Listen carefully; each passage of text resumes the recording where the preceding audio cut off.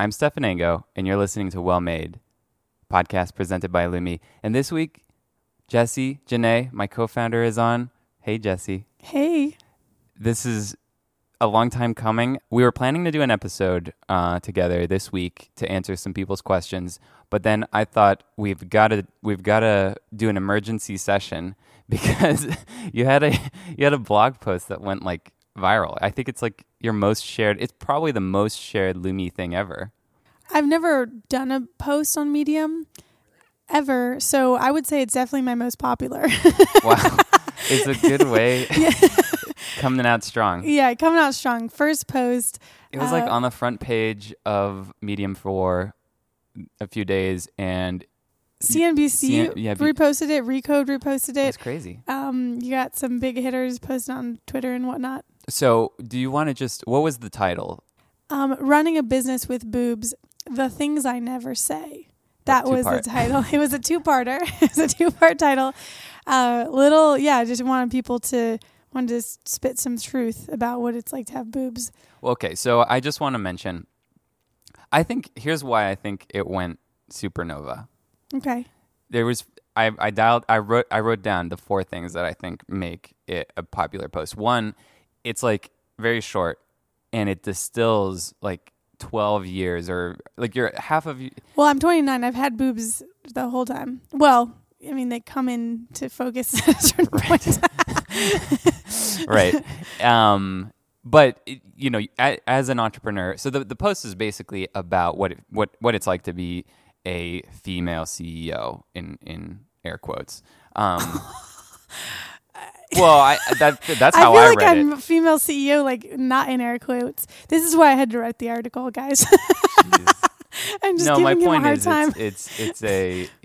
So right. What are the four things? Well, here's there may be five actually. One is it's like short, but it's very dense. It's like so much information in that it took you a long time to put together, sure. But you conveyed it in a short amount of time, which is like the best because there's so much fluff out there that's like long articles about nothing, whereas this is a short article about a lot of stuff. The second thing is it's perfectly timed because it came out on International Women's Day.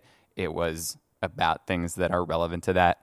The third thing is that I think is like secretly amazing that I've never thought about before is it's irrefutable because it's not an opinion piece. It's just your experiences. Personal experience. So, and I think that's so powerful for that type of post because it's not like you trying to say this is, my opinion about something or this is what is right or wrong about the situation. It's just these are the facts about things that happened to me. Yeah. Like bias in action. So it's irrefutable. Even if you are someone who I guess disagrees with feminism or something like that. Right. You can disagree. You with can't my disagree with the facts. Yeah. So I thought that was good, and then, it's really funny. So that's great. I didn't even put that on the list, but that was not on the list. That's a huge element. I didn't even think about it until just now. And then the last thing is you never talk about this stuff, and so I think that it makes it more powerful somehow because. Especially for the people who know you, who had the ability to be like those first people to make, some noise about this piece, it probably came as a surprise to them that you would write this because you never talk about this stuff. Right. I think that the comedy element and the fact that I'm usually a polite person. Like I don't say. You think this is not a polite piece? It's not polite to say like for instance the first point about don't invite me to an event and admit that it's because I'm a woman. It's kind of like inviting a black guy to your birthday party and admitting that it's because you don't want your other friends to think you're a racist. Like that's how I'm admitting I'm kind of putting the truth out there that's how that makes me feel sometimes. And it's so true. Like it has happened so many times where I get invited to something and I'm at first like, oh my gosh, like I've unlocked a new level of entrepreneurship. Like this awesome VC's inviting me to this retreat or like something really cool. And then just as I'm enjoying that moment, there's like, they throw in like, yeah, like we really wanted more women to be there. And it's just like, it stings. It's like, so anyway, but comparing it to inviting a black guy to your birthday party, like that is something that people don't expect to come out of my mouth. Because usually I try to not make people uncomfortable. Like I don't enjoy making people uncomfortable. Yeah. but I wanted to just put it out there unvarnished. Why did you write this, or why did you get inspired to write this? I woke up that morning. I come into the office. I'll paint a scene for you. Okay. I walk into the office every day around somewhere between 6:30 and 7:30 a.m. I think this is around 7 a.m. Flexo, my dog, he's running into the office with me. I walk the whole length of the building. I'm the only one there. It's a very long building. It's a very long building. Dog. Long dog. He's half dachshund. We walk the whole length of the building together, and I sit down at my desk. No one's there. I realize it's International Women's Day, which I hadn't been thinking that much about, to be honest. And there was that whole thing about should we boycott work, like women, a day without women. And here I am in the fucking office. Well, am I allowed to swear? Yeah, okay. Go for it. We just have to Tuesday Basson swear it a lot, so we had to write it explicit. Yeah, we had to. Okay. Well, this is going to be an explicit show. There I am in the fucking office, alone earlier than everyone else as a woman, not boycotting work. You don't boycott your own company. I mean, I just can't even understand that. So there I am, and I sit down at my desk at 7 a.m. I look at my email inbox; it's full with stuff that I should be doing, and I think to myself, I've got some stuff to say. I've got some things to say today. Yeah, okay. I've got some things to say about the fact that I'm here at 7 a.m. and I've been here at 7 a.m. for 15 years. For 15 fucking years. Yeah. And there's things that I don't say because I'm too polite and I don't like to make people uncomfortable. And I'm just going to say them today. Like, this is the day to say it. Yeah. And that was it. And so I spent from 7 to 8 or 8:30. Got interrupted, you came into the office, Spencer came in the office, Ryan came in the office. Did I come in while you were writing it? Yeah. You guys all came in while I was writing it. You all had questions and things talk about. As usual. 3 different dudes interrupted me writing this article. I still got it out. And she persisted. And she persisted. And so, even with all those interruptions, I had to give someone a coaching lesson on sales. Then, around 9:30 or something, I just wrapped up finishing touches, chose the boob photo. That got me blocked from Facebook and got the article taken down. Who knows how viral the article would have been with full virality on Facebook. I don't know if this is because I grew up in France and it's just there's boobs everywhere, but I don't understand. Yeah, most advertising in France is the premise is if you like boobs, you're going to like this product. Yeah, like yogurt or whatever. Oh, yeah. Yogurt. No, yogurt is number 1 on the list. Right. So I don't like boob shaming. It didn't, but I chose the photo. Tasteful. It's just a very tasteful photo. It's a photo from Life magazine from the early 1960s. Right. That is what blows my mind about how puritanical the internet has become. If Life magazine can publish a photo in the early 60s that has a boob in it, and now we can't handle it very minor nipple on Facebook. Yeah. It's a great, well-shaped boob, female boob. One boob is out. I think the problem is the nipple. There's a nipple shaming. Yes, there's a female nipple. Yes, there is nipple shaming, and I got the article taken down. I do think because there was an experiment going where we were trying to figure out if they are censoring it purely from female people on Facebook, and I think it's true. I think there's some sort of algorithm. I don't think it's intended to be this way, but I think there's some sort of algorithm that detects nipples on female women's profiles and removes them. Hunter Walk's boob. He's a man, and his did get taken down. But I also used him as a guinea pig on Twitter, and I said my post was taken down. How come these other men's reshares of my posts are still up? And it's interesting. I'm Mine's not still up. Yeah. So I posted today. I got access back to my account, and I can't let it go because it really bothers me. Because it feels like censorship. So I created a version of the photo where there's a middle finger emoji over the nipple, and I reposted. Because think about it. Right. If a middle finger is fine. Right. But the nipple, the natural nipple, is not fine.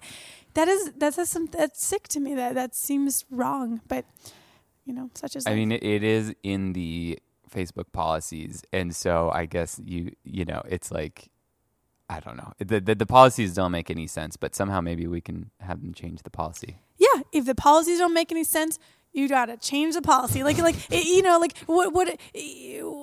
just a bunch of lemmings. We're well, it is. Right here in the terms of service, it says here that something else inane, and you're just like, well, it's written right there in black and white. Yeah, of course you have to fight the power. All right, or taking down Facebook or freeing the nipple. Was there anything else that surprised you about the reaction? I mean, aside from the fact that it was so, I guess, popular. I think that it's interesting when something gets more like mass reading. I think that it's up to like 100,000, views just on Medium, and then it was posted on those other places, for instance, that you start getting reactions from like people from all different walks of life, and nothing really surprising exactly. I don't think everyone appreciates my humor. Well, that's so hard to. Yeah. I think we need to get your humor out there more. Right. I think that's the thing, because the written word on the internet, it's so hard to get the right tone, and I think the intro does a pretty good job, Yeah, but it's like, it doesn't. I have boobs. I also run a business. My business more. Well, important but you said up top, like, my keen wit, My like incredibly keen wit. you're just Yeah, joking around. I think it's clear that it's a comedy inspired. The sentences are very short. I just like make a point and I'm like, assume women know things. Like, I was born as a baby. Like, that's a sentence. Like, I was born a baby and then I turned into a girl and then I became a female CEO. But it's all like these short sentences to me that is building up the comedic effect of like, I am just telling the truth. For me, this is my truth, and Right. and it does. I think it's hilarious. I had fun because I like comedy. I don't know if you're allowed to laugh at your own jokes, but maybe you are. That's all I laugh. That's what you laugh at. Yeah. I like everyone's jokes, but I also like mine. Yeah. No, I think that's what people need to know your secret sense of humor. I don't think it's come out enough yet. Mm-hmm. It has come out here and there, but we need to make sure that people know Yeah, that you're a funny lady. I could do stand up on weekends. Maybe there's different avenues I could try. These are the options We have joked that as a backup career. Yeah. Well, so Stefan and I are co-founders, as I think people know, and Stefan is really talented. What? And he's a really talented designer. This is the first time I'm hearing about this. Okay, well, here we go. Stefan's a very talented designer, like creative thinker. He's really like the creative director in many ways of Lumi, as well as running our dev team and product on the digital side. And so it just seems it can easily imagine him having a great career like at a lot of companies. Like I mean, I don't do well with authority. I think that's the problem. He doesn't do well with authority, but I also think authority can respect like you working hard on something in talent. I probably also don't do well with authority, which is why we're here running a business together. But at the same time, I think, I'm a CEO, I do our sales and I'm a hustler and I have all these other things going on. But I do think that my fallback career would be like being in a comedy troupe. Like you would go and work at like, Tesla as like a well-paid designer or something. And I would be in a comedy troupe. You'd be like a street We'd have performer. to live together, right? Like I'd want to pool our resources at that point because he'd probably be making like $200,000 a year and I would be like collecting money in a hat or something. So yeah. Some of those people do really well. I think some of them clean up, and honestly, I think I have a head for business, and so I could also organize my fellow street performers or something and start a spreadsheet. Maybe you could be in like Cirque du Soleil. I could show them spreadsheets. So, okay. I urge everyone to read the piece. By the way, I have no concept of how Cirque du Soleil makes business decisions, so I'm really making that up. They were one of the stories in the Blue Ocean book, remember? Yes. Yeah, and I think they run I really respect them. I'm not knocking Cirque du Soleil. No, I'm not saying that. Yeah, well, anyway.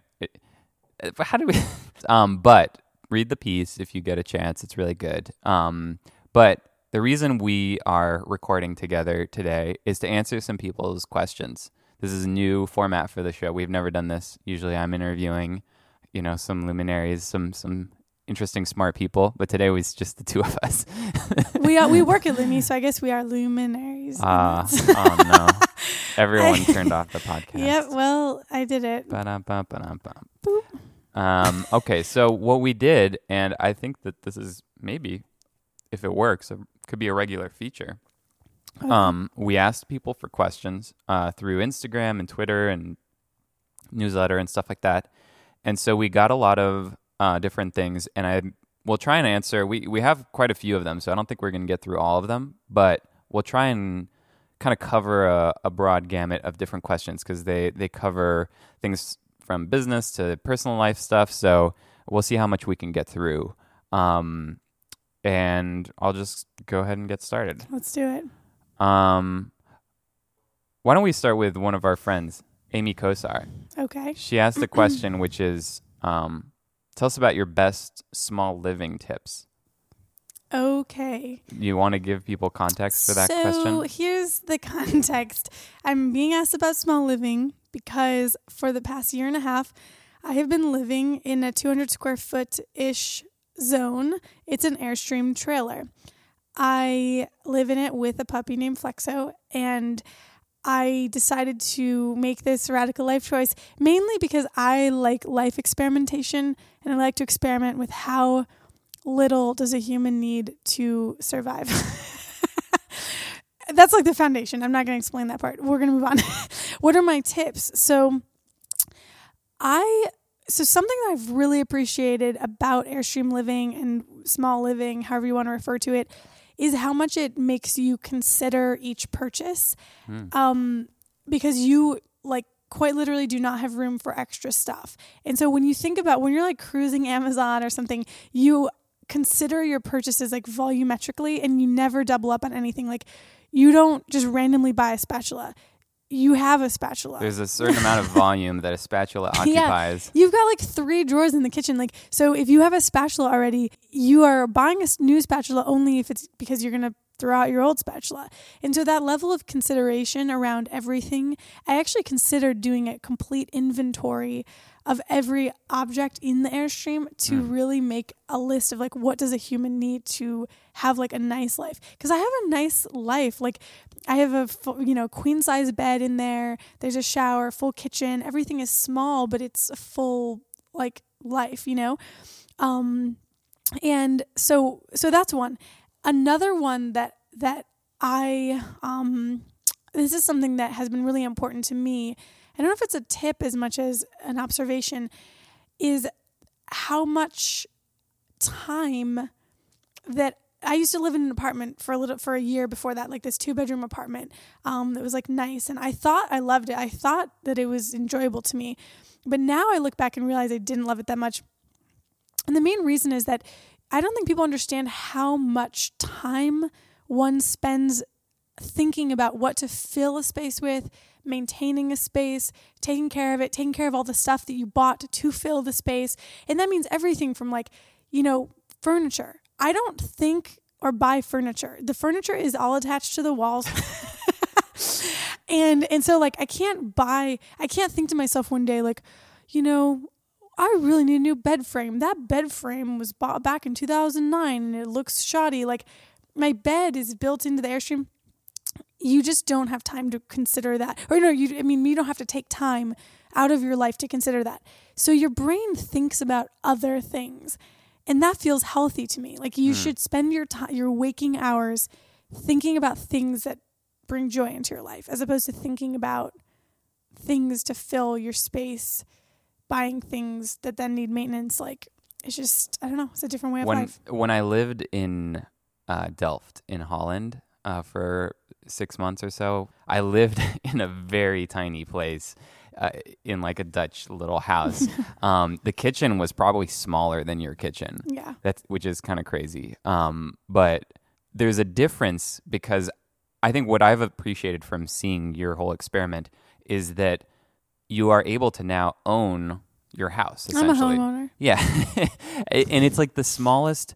I mean, when you really think about it, it's such a cool thing because you're paying, when you bought it with a loan, you were paying about the same or less than you would pay for rent. And then after a year or something, or a year and a half, you now owned your own house. Even if it's just a small trailer, it's right. still I like still own it. You still own it completely. Whereas when I was living in Delft, I had to pay a lot of rent and I never got anything out of that. I was paying a lot of rent for this tiny little place. Yeah. And so I think what I've seen from you is the amount of freedom that it gives you once you get past the point where, okay, now you own this thing. You have the advantage of not having like as much. I can imagine like not everyone has that freedom. Like if you live in Manhattan or something, you can't just park your Airstream anywhere. Right. But now that you have that freedom, it gives you freedom to go use that income, the rent that you would be spending, to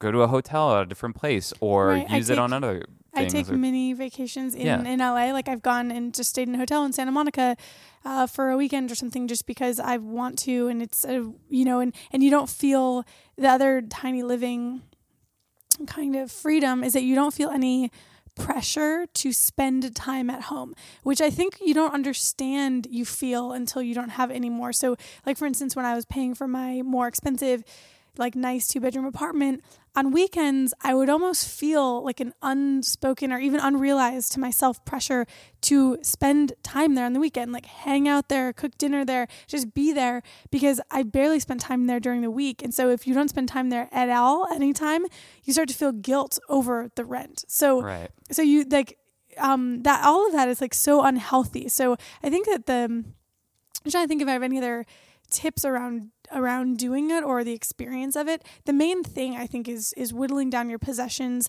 and starting to really value every single thing that you own and optimize it. And then the main other tip is like the place you live doesn't define you. So leave more often, like go travel, go somewhere else on the weekends, just spend time wherever you want. Home is a place to lock the door and sleep and shower and feel like you have enough to get by. And that doesn't mean I don't appreciate, like, I can imagine at some point in my life wanting to have a bigger home, wanting to build a home maybe from scratch. Like, so I'm not all about minimalism in that situation, but I just think you need less than you think. We got into a little bit of Stoic philosophy at some point in the past year, and that's like a thing that is often discussed. Needing less than you think? Yeah, like basically just not subsistence, but spending time living in the most basic conditions, where it's like when you start to realize how few needs are really, really necessary. You need to sleep, you need to eat, you need a little bit of personal space, but there isn't that much that you really need. And I think it's actually a mark of like, I feel for myself that the more confident I've gotten in myself, my career, and other things I'm doing, the less I need materially to feel comfortable. Because I think that especially when you're seeking a home, you're seeking a level of comfort with your own life. You're like, you get that apartment and you're like, okay, like I'm okay. I've got this apartment. I've got this place to go. I've got this place to be. It's like a refuge. Like home is often a refuge. And I think that as I've gotten more and more confident, it is like Stoic. It is philosophy. It's like Stoic philosophy. It's like if you can turn the refuge into like yourself, then you don't need the fancy apartment anymore. Like because you're the refuge. You can just sit down anywhere and you're fine. And that's kind of the definition of needing less. Like you are the refuge, like you are home already, and then you can live in an Airstream. Like and it's many different elements, but it's also it's just detaching from feeling like you need much material stuff to feel confident and happy, and then it's also detaching from giving a shit about what anyone thinks about you. so that's the other element, is like the other common reason people increase the place they live or the expenses that they're outlaying for a place to live is that they feel it's some sort of mark of where they are at in life. So that's why I actually think I want to keep sliding back down that hill. Like, well, but it's a thing, and I forget what people call it, but keeping it's like up with the Joneses. Well, but there's this incremental. It's almost like a mental bias that people have, where you sort of ratchet up in one direction with your possessions. Like you start accumulating stuff.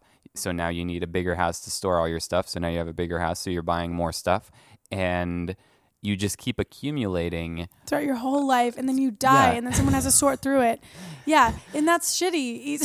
Well, yeah, but do you really need any of that stuff in the first place is the question. Right. That being forced into a tiny confined space forces you to contend with all the time, which is interesting. But at the same time, it also frees you from, because you are working in a big building, and you have like other ways to express your freedom. Right. So I don't know. I do. It's an interesting topic. We could go on for a while on that. Maybe we'll have to do a special episode about it. Here's another question from Justine Chong. My business runs pretty smooth with profits used for production, but it just seems that's all that's happening. The business covers itself with no monetary gain. How do I move on from here? Love don't pay the bills. Yeah, that's a good. That's a good end note. Yeah, so you're right. It's like you're running a business that consumes all of the money it creates. Basically, it's very common. We were in that place for many years with Inkodye, where the business consumed everything it creates, and basically any business that is growing by nature, if you kind of, make a financial statements and project them forward, any business that's growing that requires inventory and investment will essentially continue to consume all of its profits as it grows. Like the point where you start profiting more, or getting more money to the bottom line and getting to keep it, is actually sometimes when the business hits more of a stasis. And so now you get to keep more money because because each production run is the same size. Whereas if each production run is 20% larger than the previous one, then you're always consuming your profits again. So what that means is a couple different things. One, if your business is growing and consuming all of its profits because it's growing, don't be so hard on yourself, because that's like completely normal. It's like mathematically normal, or actually mathematically essential. It can feel crappy because you're working so hard and you don't get to kind of keep any money, but you're not doing anything wrong. In fact, you're doing everything right because your business is growing. If your business is not really growing and it's consuming all of its money, and you don't get to keep anything, then I would say you actually need to go back and look at the basic economics of your business. Can your product cost less? Can you be charging more for it? Is your overhead or your rent or something that you're paying for just too high? Because somehow you have to make the math work. And so those are like my practical, like just a brief practical tips on that problem. But let's just say that whichever situation you're in, it's growing or it's not growing. Either way, it's currently consuming all of the money, and that just feels bad. The life tips I have are, try to make sure that you are giving yourself a salary, and whether you're actually, a payrolled employee or you're just paying yourself as like a partner of the business, that's not important. What I mean is make sure you're giving yourself a consistent income and you kind of like pay that out consistently to yourself. I didn't do that for many years. I always took the hit. I always paid a bill or paid an employee or valued an investment in, into growth before paying myself a consistent salary. And looking back, I think that was a mistake because here's why. Like your point, like love doesn't pay the bills. What I found is that you don't need, if you are an entrepreneur that believes in what you're doing, you don't need a lot of money to be excited and keep doing what you're doing, but you need more than none, and you need more than just subsistence, because if you don't give yourself more than none or more than subsistence, you start resenting everything and everyone because you're working like 60, 80 hours a week. You're taking financial risk. It's probably your personal social security number on the credit cards and the and the lease and everything. I've done all of that. And when you see a employee whistling into the office at 8:55 and leaving at 5:59 or whatever, and you know that you're paying them the same or more than you're paying yourself, they're actually not doing anything wrong, probably. Like they're probably doing their job and they're doing what you guys agreed to, but you start resenting them because they're not doing as much as you. And so in all of this, I'm just getting back to the point that you shouldn't resent them because as long as they're performing well, what you should do is just pay yourself a salary so that you feel good and you feel like a human being. So finding what that number is and making sure that you can include that in your financial plan, and that the business, even if the business isn't throwing off tons of other cash, if you can hang in there and pay yourself a salary, just keep going. Like, just keep going, because you will find a way to crack your business over the edge into more profitability, but you just won't get there if you end up, really unhappy because you're not even paying yourself enough to kind of get by. Here's another thing that might help her is,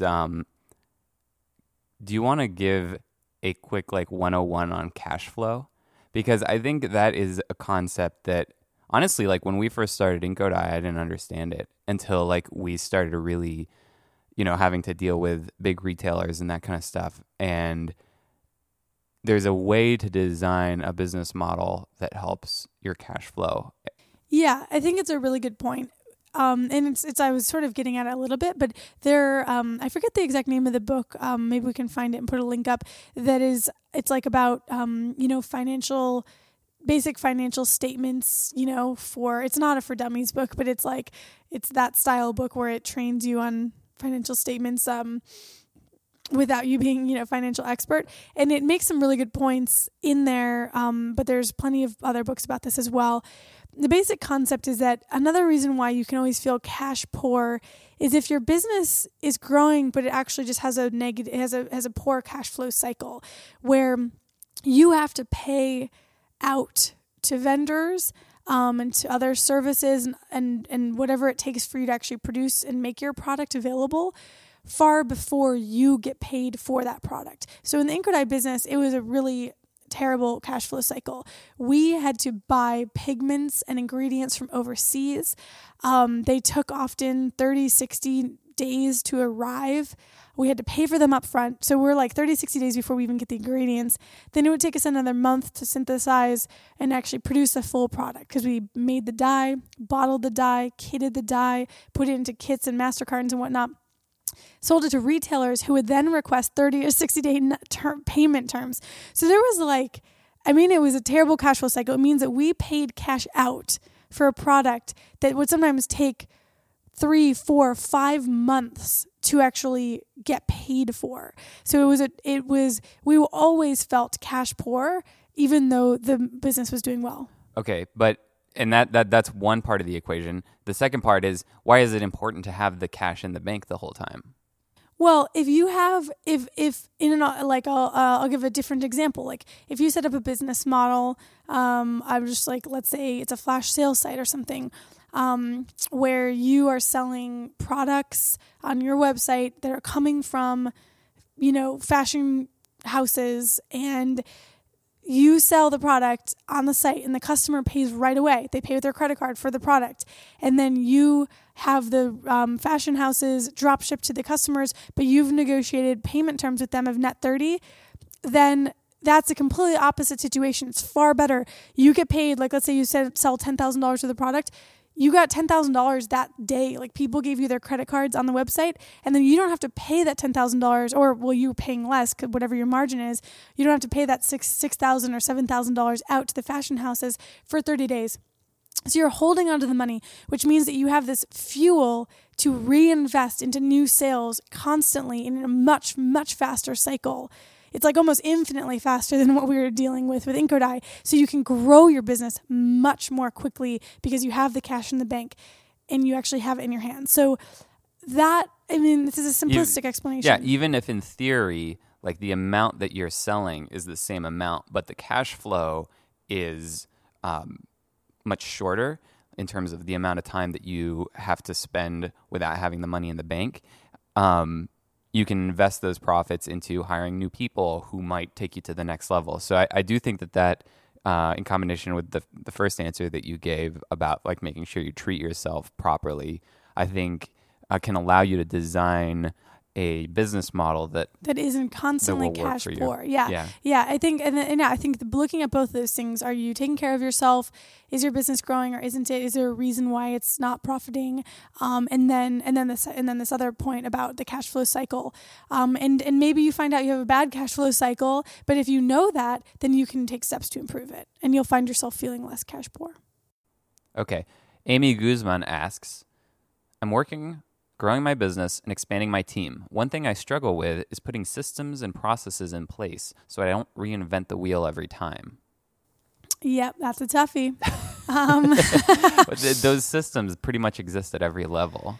Yeah, so that's an interesting one, because it is a process that is like literally never ending for a business, and that won't sound very comforting, but it's not all like, gloom and doom. Basically, as a business grows, it is so natural that you grow out of systems and you have to like tear them down and build new, and you're constantly doing that. I think that smart, when you kind of get savvy to it though, you're able to create systems that are a bit more flexible, where you don't feel like you're constantly tearing them down fully. You're able to like evolve them a little bit more. I guess that for us, what we've learned is a few different things. One, whenever you have an idea for a system, the likelihood is that a lot of other businesses have had that issue and needed that system. And so the first thing to do is really try to comb through the interwebs and see if there's a really good solution for that already exists. So, I mean, simple things like reconciling expenses from employee credit cards. If that seems like, it's really obnoxious, it is. And there's actually some really great services who are working to solve that. Like we use a, company called Abacus, for instance, but there's several of them. So that's like number one, is see if the exact thing you're dealing with or a variant of it has been solved, and whether you can benefit from that. Because when you're running a business, you kind of feel like a special snowflake. Like this problem, like I just came into this problem and it's like, it feels so, no one has ever had this particular problem. And actually the likelihood is that like everyone else who's ever tried to run a business had that particular problem just with their own product. And then the second thing is get knowledgeable about using flexible systems in really creative ways. So what I mean is like going deep on tools that can be used a lot of ways, like even like Google Sheets, Dropbox. We use something called Airtable, which I was going to mention Airtable, which is an online like cloud-based database that's sort like of spreadsheet/database. Database. So very, very user-friendly. Like it takes effort, like anything, it takes a little bit of getting used to, but you can build out systems in something like Airtable, or even like something like Google Sheets. Airtable is more sophisticated because you can link two sets of data and stuff. But you can build out systems to manage orders or to do things, and it's so flexible. Like as you learn what you got wrong about your first system, you just change it and adapt it and evolve it in a tool like Airtable. So those are my two recommendations. And in tools like Airtable, for instance, like a online database thing. The other way you can arm yourself with creating systems is to get geeky. Like get geeky, meaning like I took some time to learn some simple database logic, like what is a database? Like literally, what is it? How do you link fields across different sheets? What does that mean? And by getting geeky a little bit as the CEO and as a leader, now I'm able to kind of help shape and frame some of the initial systems we build to make sure that they are durable. So at the end of the day, software is the answer. Like, both of my answers are like, look up to see if a clever company has solved your problem. If not, or even if so, but you think you could do it better, build out your own MVP in using basic tools like, databases and spreadsheets and hacking things together, and then evolve them over time. Don't expect any system to last for like a long time. It will always take editing. And so don't let that frustrate you, because if you do, you'll always be frustrated. Yeah, I think that's a good answer. I really like Airtable because I guess it depends on what kind of business you're running, but it does have a very user-friendly interface that allows the people on your team to build their own systems, their own views, of so certain they data. can. So you're not just doing it all by yourself. You have other people who are telling you, because once you get to a scale where maybe at first you started with 2 or 3 employees, but once you get past like 5 or 10, it gets kind of hard to manage all these different things that are going on. Like, you're not able to keep everything in your head anymore. So that means that you need to rely on other people more. You need to let go of that control and allow them to make some decisions about how the information is being organized. And that means, if you have tools like Airtable, or I really like this other one called Zapier, which allows you to connect these different types of tools together. It's like, there's also another one called IFTTT, IFTTT, but that one's less for business to business kind of programs. So it's all about getting geeky. It's all about getting geeky and then hacking things together and trying to. The other thing I recommend is like be like spend a little bit of time sometimes acting like a consultant in your own company. Meaning, is a problem a real like problem that needs a system because it's annoying or because it takes a lot of time? Like, for instance, those are two really different things. If a repetitive behavior takes a lot of time, let's say, you've got people calling in on a phone line, always giving the same information. You have to write it down on a pad of paper and then put it into a system later. And that's like so time consuming. Well, a simple web form, like something like Wufoo or something could take a tremendous amount of time on off of that process. Like, instead of people calling in, recommending they go to this web form that automatically puts data that you could connect Wufoo straight into Airtable. Now you've got, data just coming into your system instead of a bunch of phone calls. I'm just throwing things out, but that's like solving a problem because it takes a lot of time. The other type of problem I see that crops up in organizations is a lot of people complain about something or a system seems really awful or something because it's just annoying. Like, you have a problem that is like a thorn in everyone's side, but it doesn't take a lot of time. And you should treat those differently because, like, you shouldn't spend 10 hours building a system that is like for a 1 hour problem. Like, if you have a problem that's only taking people like 1 hour of time per week, but it's just really obnoxious, don't spend 10 hours building a system. So I like to quantify things before we build systems around them. And for the 1 hour problem, if it's just a thorny, like, it's just literally annoying, like, because customers are upset about something, or it's just kind of it's like a pain point, but it's not actually a time suck, then you could come up with a solution that is different, that is like more about how can we make this more pleasant rather than how could we spend 10 hours building a system around this. So it's always good to ask yourself the nature of the problem before you try to spend time fixing it. We have a couple questions here about packaging, so I'm going to lump them together. One is from Black Scout Survival on Instagram. Says, we really have not put much effort into packaging presentation until recently. How important is packaging/unboxing experience for online businesses? And then we have Oak and Ink Paper, who says, packaging is usually my biggest hang-up. I run an e-commerce store, so when someone receives an order, I want to give them the feeling that they just stepped into an actual brick and mortar. Yeah, so I feel like those two kind of go hand in hand. Yeah. So I think that we're in the dawn of a new era here, folks. Like and what I mean by that is, e-commerce is not new, right? Like, there's been a decade more than that of product shipping around, actually, quite a bit. 2 decades, I think. 2 decades, yeah. Amazon's like 20 I was just doing the math in my head. Yeah, okay, so we've got 20 years of products, being bought on the internet and just shipping straight to people's doorsteps.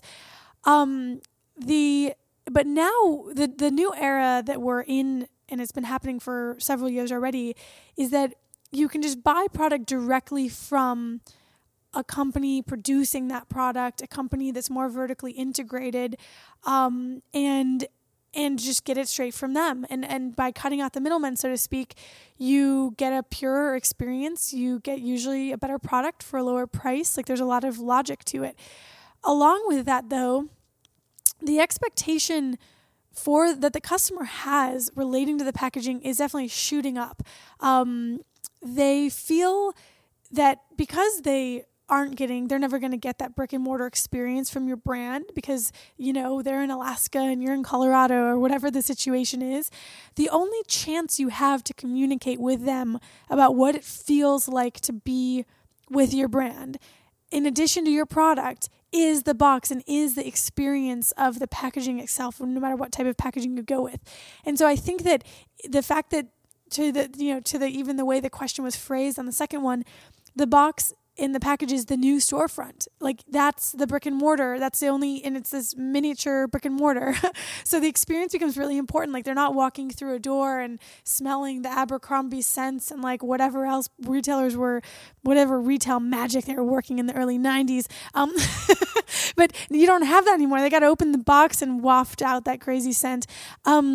And so I think that it definitely is undeniable to me that the customers care deeply about this. And the reason is because the competition is fierce out there. Like definitely it's true that that the customers will self-select the brands who make them feel like it's an experience over the brands that do not over time.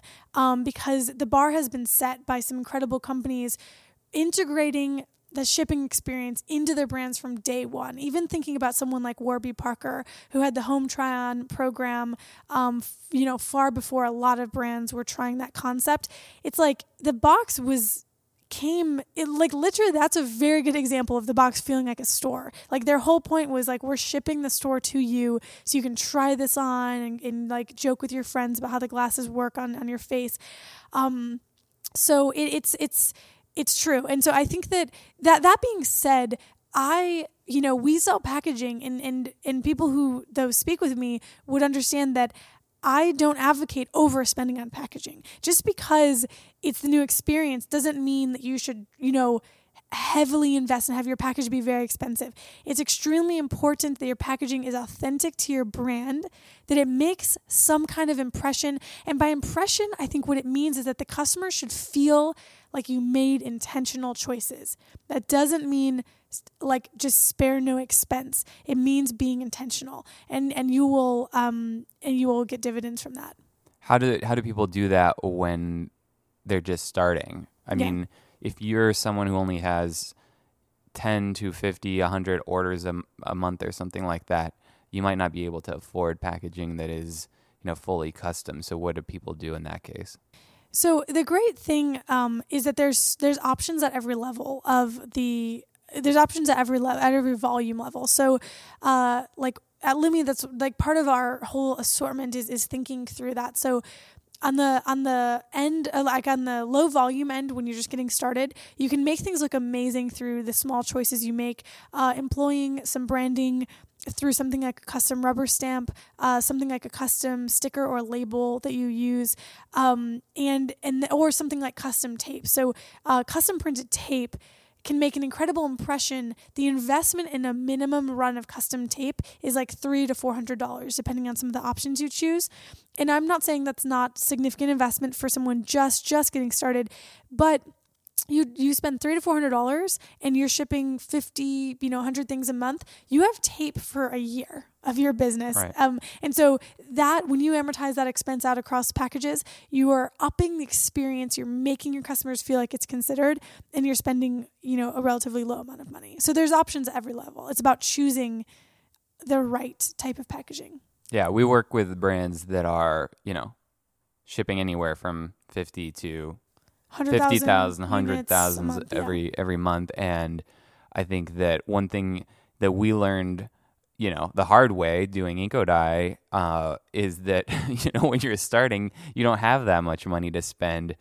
So we try to, our goal at Lumi is like, we want you to stay in business. Right. Don't overspend on packaging. You should buy size appropriate, like your, volume appropriate packaging that you don't end up storing. I can go into my building, into our building where we run Lumi.com, and I can find Inkodye boxes that we invested in 5 years ago that we never fully used.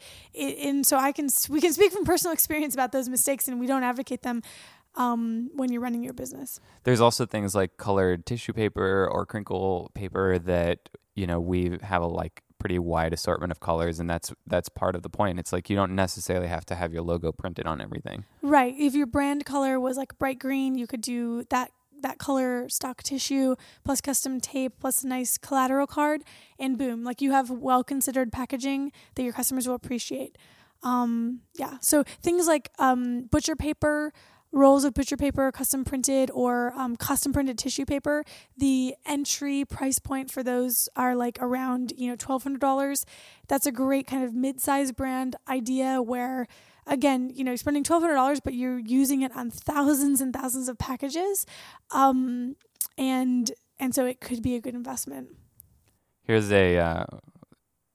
let's do a couple more questions. Here's one from Not Greg Kalai. Interesting. Is he Greg or is he Greg? I think he's Greg. Okay. But I don't know. We'll go with it. How do you persevere when things aren't going your way? When clients aren't ordering enough, when investors aren't returning emails, when the tide is seemingly still? Have a lovely day. Ooh, I like that ending. That's a capper. That's a capper. Okay. Yeah. How do you persist? I mean, basically, there's so many like jokes and stuff about this, but I feel like the life of an entrepreneur is mainly that, okay? Like that's what you're signing up for. That is mainly the feeling that you have, is mainly like things are not going your way and like the tides are against you. And then you have these glimmers of like, wait, everything could be amazing, and I think that there's actually a very good scientific reason for why you feel that way and you feel the tides are against you and the odds are against you. It's because they are. That's the science behind it. The science the fact says. The fact says. Well, when you look at the stats about young businesses failing and everything else, like the odds are against you. I don't know if this is supposed to be uplifting or something, but so the point that I'm trying to make though is at the end of the day, it makes me feel good, which is that you feel that way because it's true. And so you shouldn't deny yourself feeling that way. Like you shouldn't be like, what am I doing wrong? Why do I feel this way? When it looks like all other entrepreneurs are like having these glowy, happy times in the press and everything's working for them. The reality is that we're all in the same entrepreneurial boat, swimming in an ocean of like other, more mature businesses or, different things that we have to contend with. And we're like in little dinghy boats, like with the, like engine. Rowing. The engine that you steer with your hand. Outboard motor. The outboard motor. Yeah. We got an outboard motor and there's like a that's liner. fancy. Well, when you start, it's just the paddle. Right. I would say we currently, like Lumi has an outboard motor. Nice. We started in like one of those like hand-built rafts, that you see in like Tom Sawyer and stuff. So, okay. So you feel that way because it's true. So you shouldn't deny yourself feeling that way. If that feels depressing to you, the good news is it isn't depressing. It means that we're all in the same boat, and that you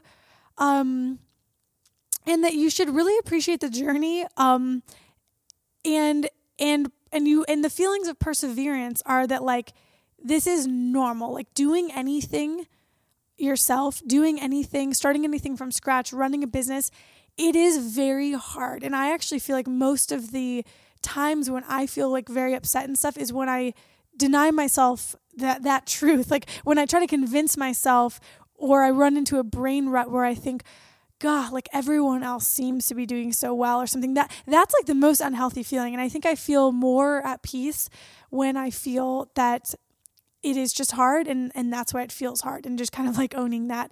That being said, I don't know if there's any more like practical tips you have, Stefan, for like getting through tough times. Well, this question makes me think a million things. First of all, it's like you should quit.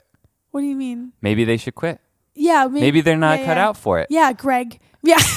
I'm just saying. I'm not, and I'm not trying to be a jerk because I don't know anything about this person's business. But if I say you should quit and you're like, maybe you're right. Yeah. Then maybe that's kind of right. That's kind of you should ask yourself whether you want to do this, because I do think entrepreneurship is like it's not like the glamorous life. It's a very hard thing. thing to do. If you can't, if you don't at some point find like your own like inner well of inner peace, like you're never going to get that piece is never going to be like delivered to you through entrepreneurship, because every time you reach it, like entrepreneurship is like, it feels as though you like, I think this like, anyway, it feels as though you're like climbing Mount Everest, and then you get to the top, oxygen is low, like you feel like, all woozy and like you might, some of your fingertips might have frostbite or something.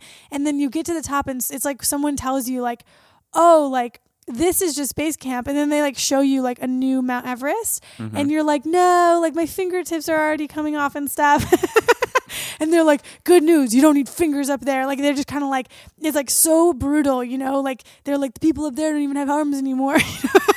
and so you just keep going. And the point is that if that like, the point of that insane analogy is that you never get to the top. Like even people who are running companies that to you look so successful, they feel like they've just reached the base camp of a new Mount Everest. Like they feel like, okay, well, I got here, I just raised, a $40 million Series B or something. But like, this guy over here, he just took his company public, and this guy over here is, running Pepsi or whatever. Like everyone has this new thing that is the new Everest. And I don't say that as well to be depressing. I think that part of the fun of entrepreneurship is the new challenge. And if that gets you down, that is something to definitely do some introspection about. I want to rewind though and actually be nice to Greg, because I also feel like maybe it's not Greg though. Maybe it's not Greg. Yeah. Whether or not it's Greg, this person, I've been there. We've both been there where we feel like maybe it isn't for us or something. And I wouldn't say in those moments like, you're right, you should quit. Like I think that it is, again, I just harp on the fact that it's so normal to feel that way, to feel down and kind of depressed, or that the tides are against you. And another piece of practical advice though is when you feel that way, give yourself solace that it's normal to feel that way, because it's like true. Like it is hard to do something and the tides are against you. And then though, ask yourself, is there anything like I should learn in this moment that would increase my odds? Like basically when you feel like, let's say you are trying to do your sales a certain way, like reaching out to certain clients, and it's just like they're not buying enough. It's just failing. You do that for 30 days. You go home on Friday night and you're thinking to yourself, like, the tides are against me. It's just not working. You're right. That's true. The tides are against you and it's not working. But instead of just kind of taking solace in that, the other thing you should do is ask yourself more scientifically, like, is something about my approach not working? Can I, in the next 30 days, try something a little bit different? Yeah. To see if the tides are still going to be against you, but maybe a little less. I mean, I think that's such good advice, because I do think that is a practical thing you can do. Yes. Which is, if you are feeling like you're doing the same thing over and over again and it's not working, it's probably not going to work. Yeah, the definition of insanity. So yeah. So the best way I can concisely like put a nub on that is treat your business more like a science experiment. Have a hypothesis, like whatever's not working about it.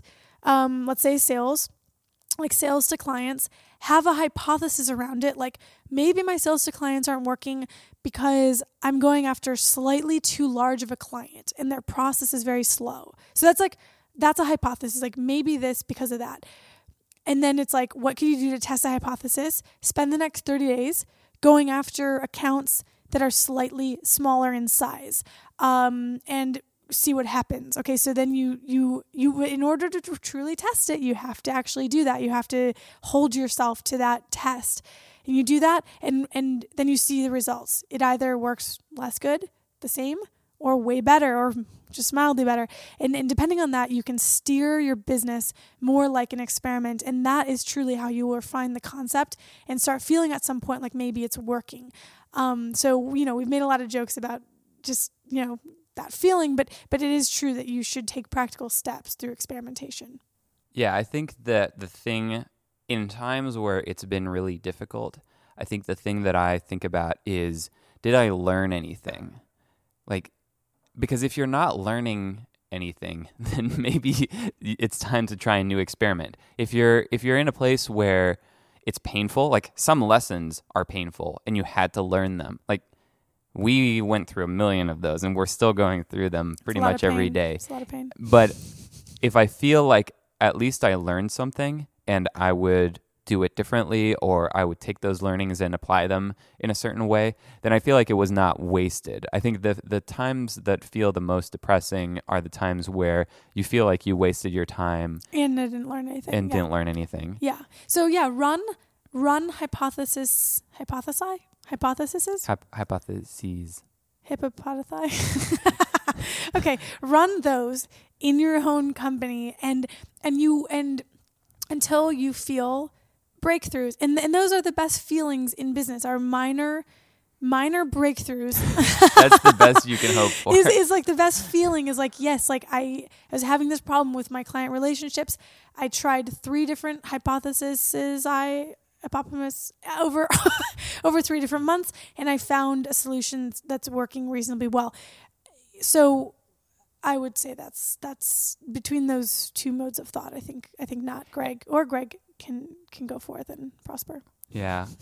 I'll throw one more thing out there, which is that don't like look at other people's businesses and think, oh, this person's like, don't get trapped in some sort of jealousy. The thing that you realize actually, and this is the thing that I find after sort of graduating up the levels of entrepreneurship and getting to meet other really talented people, is every person that I've always like looked up to, when you actually talk to them, they're like, "Oh my God, it's going so terrible." Yeah. They're like, "Do you have any advice for me?" And you're like, "Oh God, like I thought I wanted to be you." Yeah. Yeah, and so you realize that everybody's like, it's not as glamorous as it looks like for anyone. Everybody's got like some terrible challenges that they're dealing with, even if on the surface. That's why if you happen to be in Los Angeles, we do a series called Talk Shop, which is in person, where we talk to entrepreneurs and try to like open up about the real stories, because what you see in the press is not necessarily, and almost never, what is actually happening at that company. There's a lot of, it's just really hard to create something new. So yeah, hang in there, try new things, keep the sort of flywheel of experiments going, make sure you're learning things, and it's hard. Yes. I think we'll pick up these other questions next time, because there's just so many. So many. Yeah, I feel like we just need to have you back on at some point soon. All right. So people should definitely read your Medium article.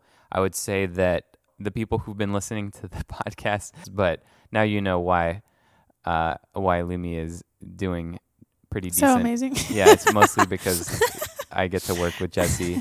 So go and look her up online. Jessie Genet, JESSEGENET.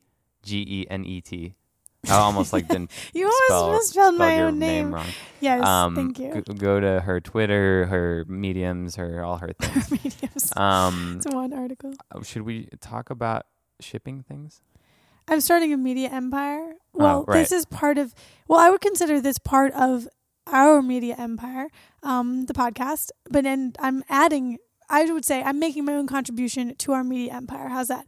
It's a yeah. I mean, yes, we're taking over the world. Taking over the world. So I am starting a show, a video show. It's called Shipping Things. It's all about shipping things. No, yes, really? Yes. And we've got all the things. We got physical comedy. We've got real information about shipping things. It's good for people who want to know all the geeky information you need to know to ship things properly, to order custom packaging, to not make shipping mistakes that other people have made. It's a power-packed, 2 to 3 minute episodes.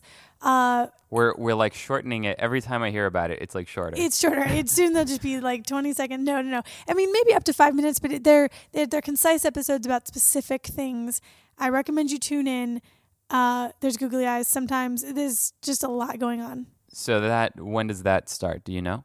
Like in the next couple of weeks? I think the first episodes drop Snap. next week, maybe. Yeah, it's coming up.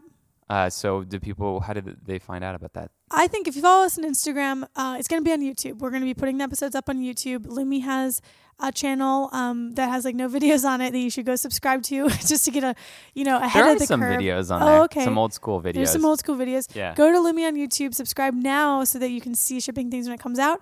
Also, we'll be announcing it. It'll be everywhere. It'll be on everywhere. It'll be on the blog. It'll be on Instagram. Tell us what else you want to know. Right.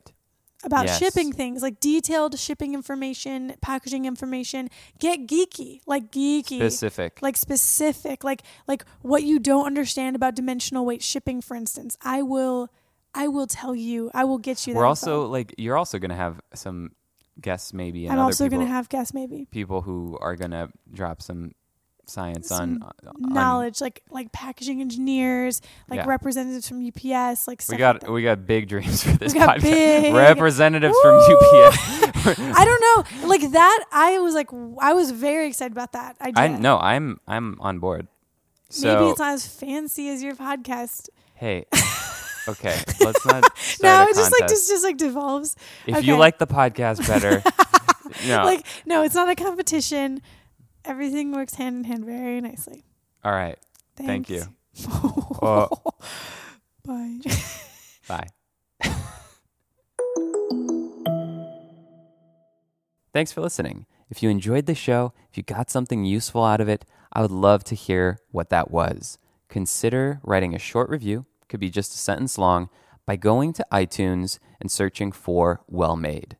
I want to hear it all. I want to hear good, bad. I want to hear your constructive criticisms. I am just trying to make this show as useful as possible for you. So tell us what you think. That is the very best way that you can support the show. Thanks, and see you next time.